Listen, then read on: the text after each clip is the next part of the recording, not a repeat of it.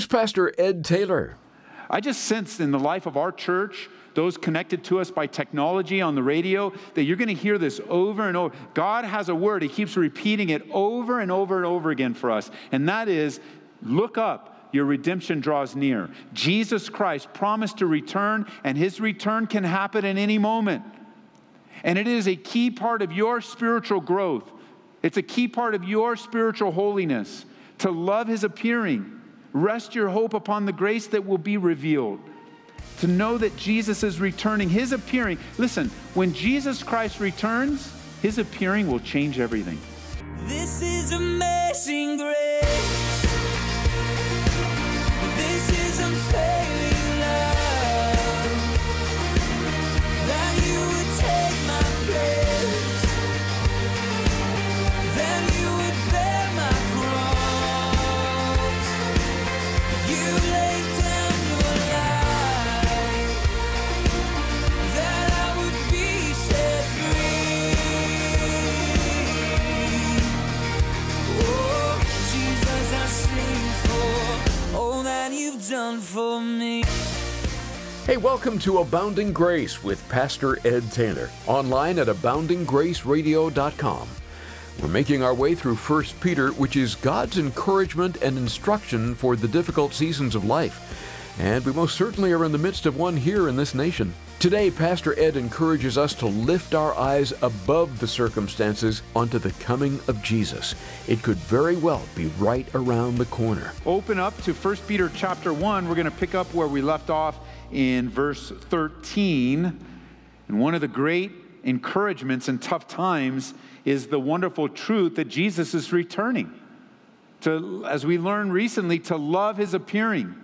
And in Psalm 30, verse 5, it says, his anger, I'm reading from the New Living, his anger lasts only a moment, but his favor lasts a lifetime. Weeping may endure through the night, but joy comes in the morning. And there's a joy that's going to come. The pains, the problems, the trials, the troubles, they'll be gone. They won't last forever. And that's the word that Pastor Peter is sharing to this troubled, scattered flock, undergoing the greatest trial and about to endure the greatest trial that they've ever experienced. It didn't just go from trial to resolution. As like many of you, it went from trial to trial, or from small trial to big trial, or from difficulty to greater difficulty. And so here's what he says, pick up where we left off in chapter 1, verse 13, therefore. And we learn, remember, this word, when it comes, it connects. So we need to ask, what is it there for? And as we go back and look at the previous verses, we're reminded of the power of God. We're reminded of the purifying work of God. We're reminded of the inexpressible joy. We're reminded of the prophets that were looking into things. They were looking forward to things that you and I are experiencing. And because of that, he says, therefore, because of that, here's your response. Gird up the loins of your mind. Be sober. And rest your hope fully upon the grace that is to be brought to you at the revelation of Jesus Christ. Gird up. We don't use that phrase very much today. Gird up the loins of your mind. But it's a phrase that would speak of getting rid of the things that can tangle you up and cause you to fall. That's what the idea of gird up. This would be a very familiar illustration to the first century believers, because unlike you and me that wear pants and shorts, the apparel of the day were robes. Long flowing robes that instead of wearing pants and maybe even sweatpants or workout clothes, they would live in these robes in the hot, dusty, dry, arid desert. Having good airflow helped to keep men cool all throughout the day, especially in their work.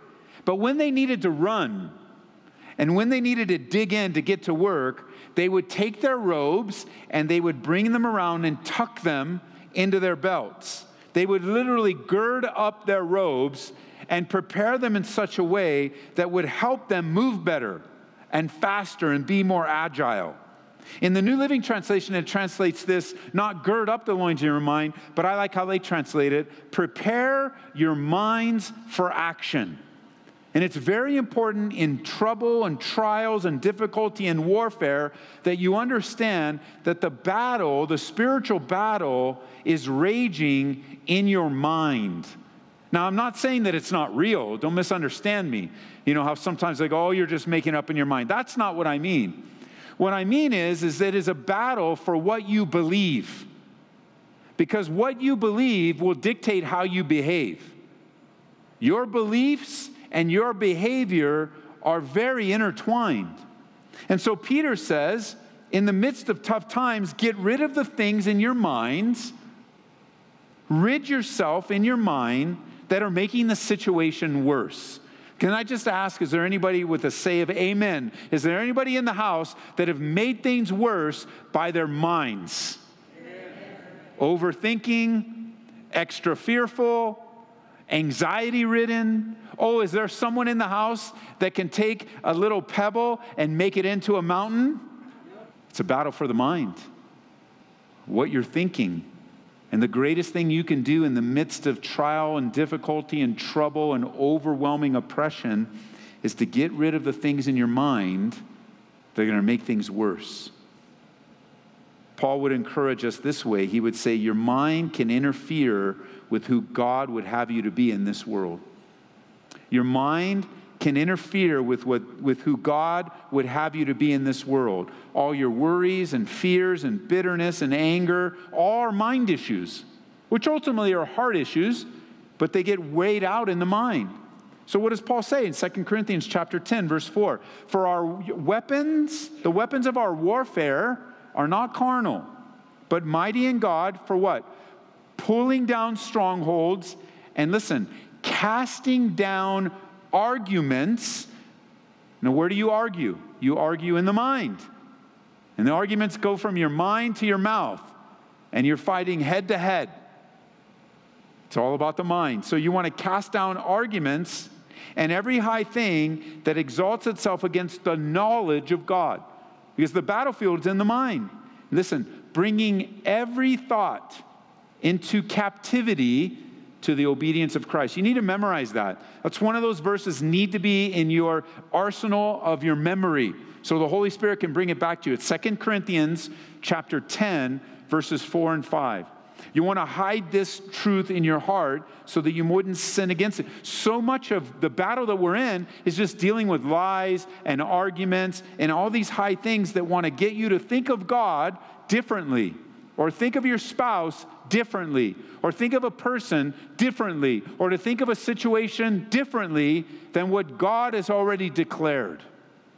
Even as today, we were encouraged in our prayer time as a church to choose to trust in the sovereignty of God. That all the things that have transpired in the last day or two or the last 7 months have not taken God by surprise. He's not shocked by it all. We might be shocked by it all. We might be unsettled by it all. But what do we do with those feelings? We take them into captivity to the obedience of Christ. Those thoughts of what's going to happen and what about here and what about there and what's God going to do and God has forgotten about me. No, we choose to trust in the sovereignty of God. Which reminds me that not only do we need to get our minds ready, but don't underestimate this little phrase, be sober. Do you see that in your verse 13? Circle it. You know what it means? Be sober. Be sober.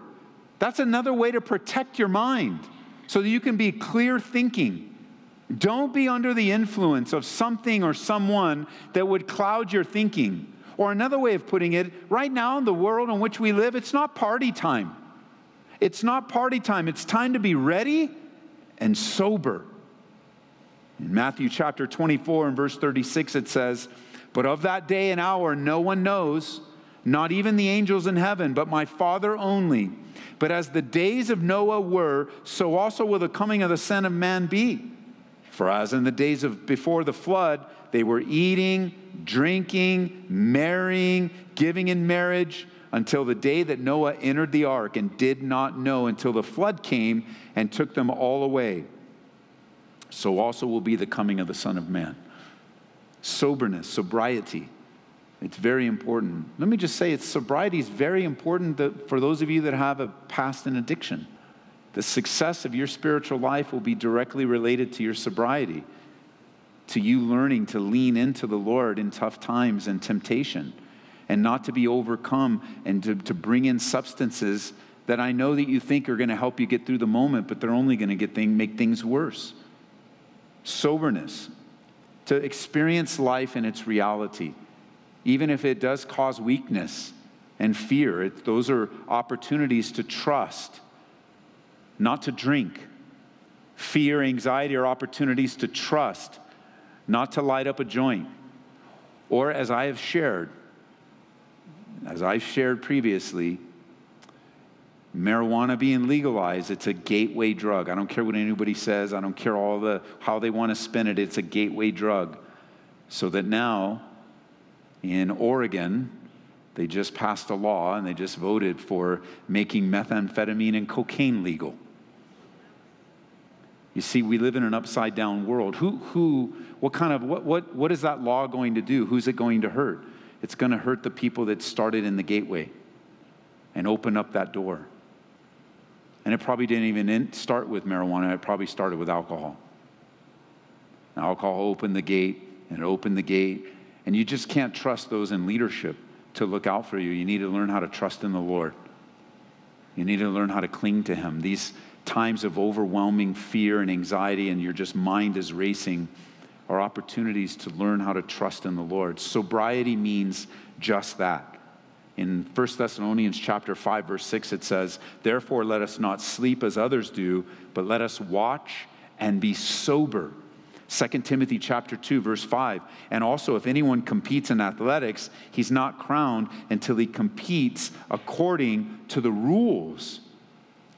Staying sober and committed, being watchful, upright. And again, the basic definition of sobriety is not intoxicated. So notice, he says, gird up, get rid of, take care of your mind, be sober. And then look at thirdly, rest your hope fully upon the grace that is to be brought to you at the revelation of Jesus Christ.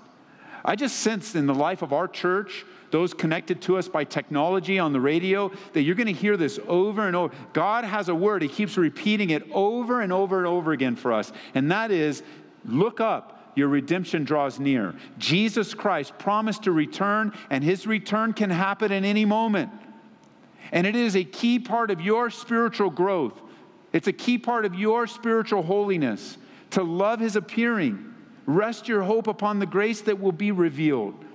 To know that Jesus is returning, His appearing. Listen, when Jesus Christ returns, His appearing will change everything. Everything will be changed. We cry out with that one-time word use. It's only used one time, but we cry out with that word Maranatha, which means even so, come quickly. You think of all the things that you want changed in your life. You think of all the things that you want to see fulfilled. And His appearance will change it all.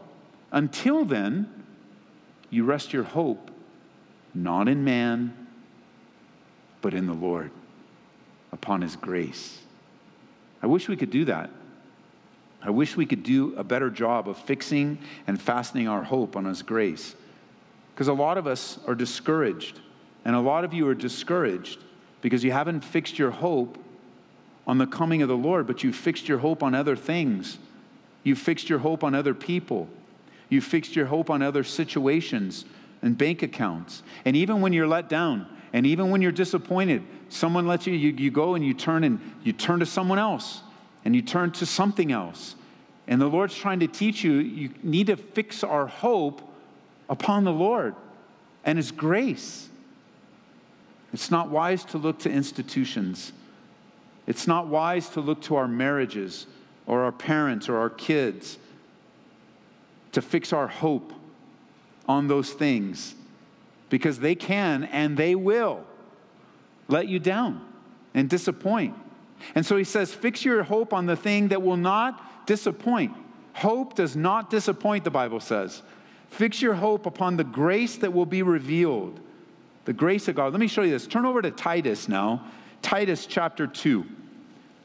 This is so beautiful because even grace can be misunderstood sometimes as some kind of absolute freedom to do whatever you want and just to live in rampant sin, because like Paul said to the Romans, should we continue in sin that grace would abound? And the answer is absolutely not, certainly not.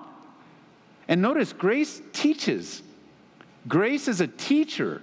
And as we place our hope upon grace, that grace will be revealed at the coming of the Lord, listen to what the Bible says, chapter 2 of Titus, verse 11.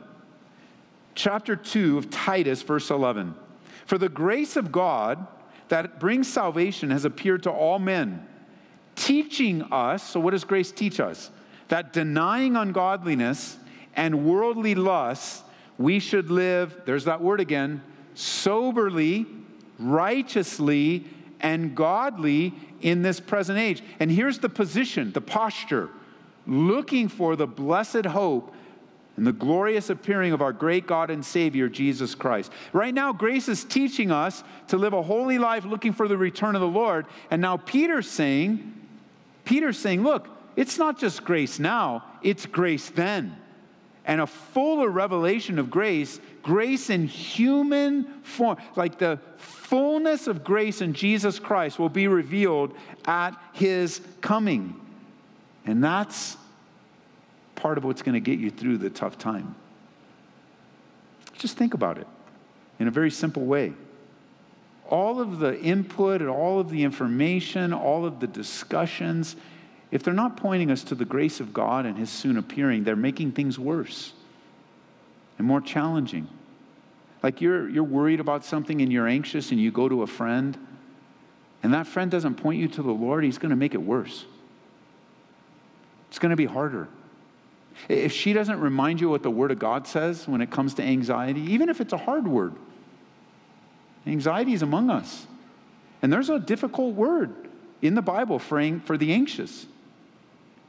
I've memorized it because I need the Holy Spirit to bring that back to me.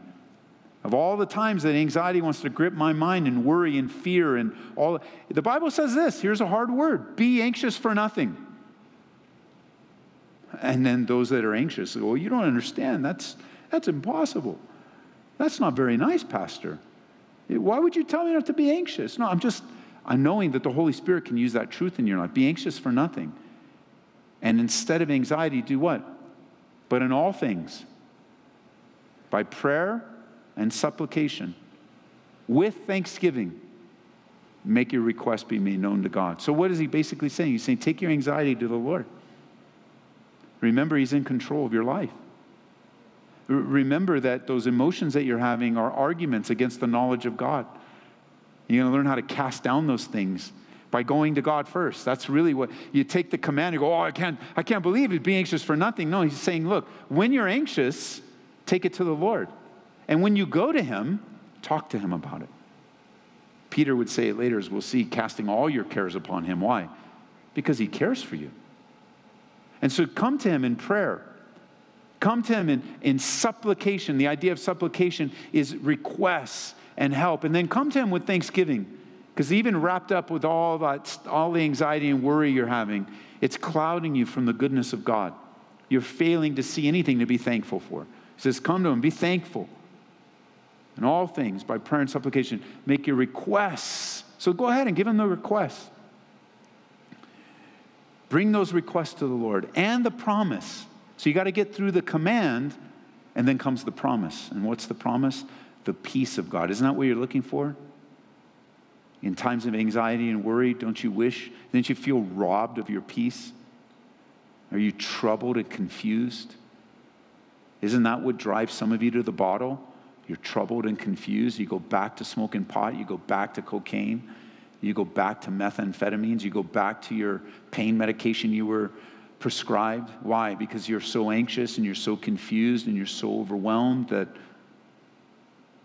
you're looking for a way out. But the Bible already says, don't do that. Stay sober. You're anxious today? Don't be anxious. What do you mean? Hey, take all your cares and concerns to God.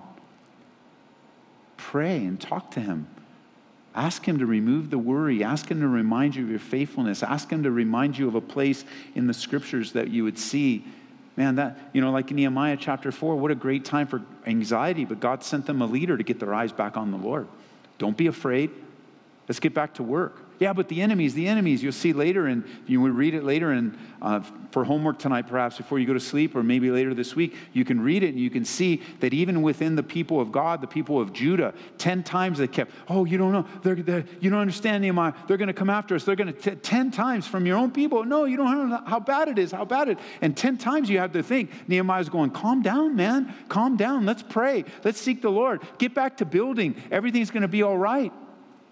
And the peace of God, the Bible says, will guard your hearts and your minds in Christ Jesus, like no other. Peter's writing to this struggling group of people, and he's reminding them, don't put your hope in man. Don't put your hope that Nero is going to change his mind. Get your eyes on the Lord. You might experience the worst of the worst, but the worst of the worst is the best of the best. Because you'll be in the presence of Jesus. And what man can do to the body, man can't touch the soul. Peter's writing to this group who continues to live in the biggest trial of their lives. And when you're living in a big trial, you begin to appreciate the coming of the Lord all the more.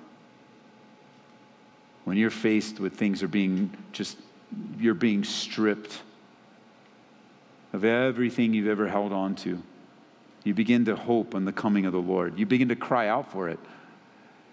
You might even begin to feel like Paul did. And by the way, that passage in Philippians is in Philippians chapter 3. And you might begin to feel like Paul earlier in Philippians where he says, I have a desire to depart and be with the Lord. This is where I'm at. I just want to be with the Lord. This is it. I'm not so interested in this anymore and that anymore. When you're in a big trial, everything starts to become zeroed in. Like you begin to be laser focused on the Lord in your life, or you begin to be laser focused on yourself. So which will it be for you? Will you be laser focused on self or the Lord in tough times like these? Something to think about as we close things out today on Abounding Grace with Pastor Ed Taylor.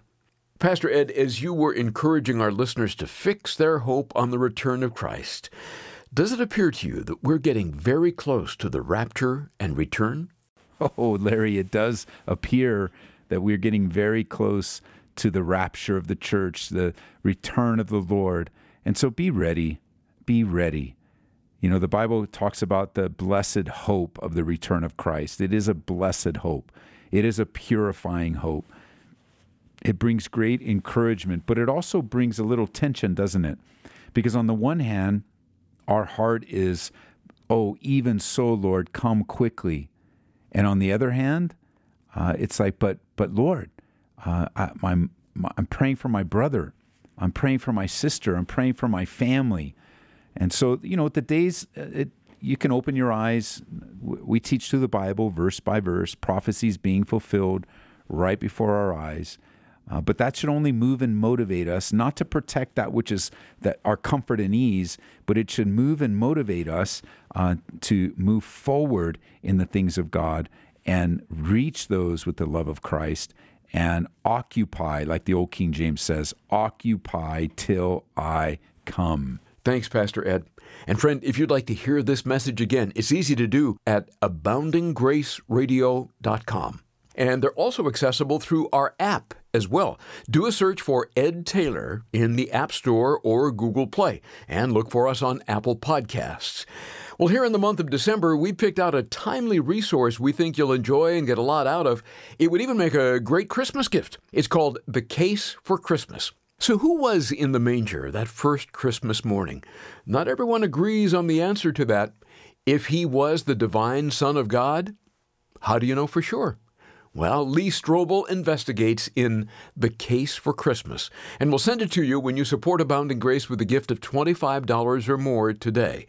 Please make your request by phone at 877-334-8800. 877-30-GRACE or order it online at calvaryco.store. Also remember that it's through your support that we're able to bring Abounding Grace to your radio station every day.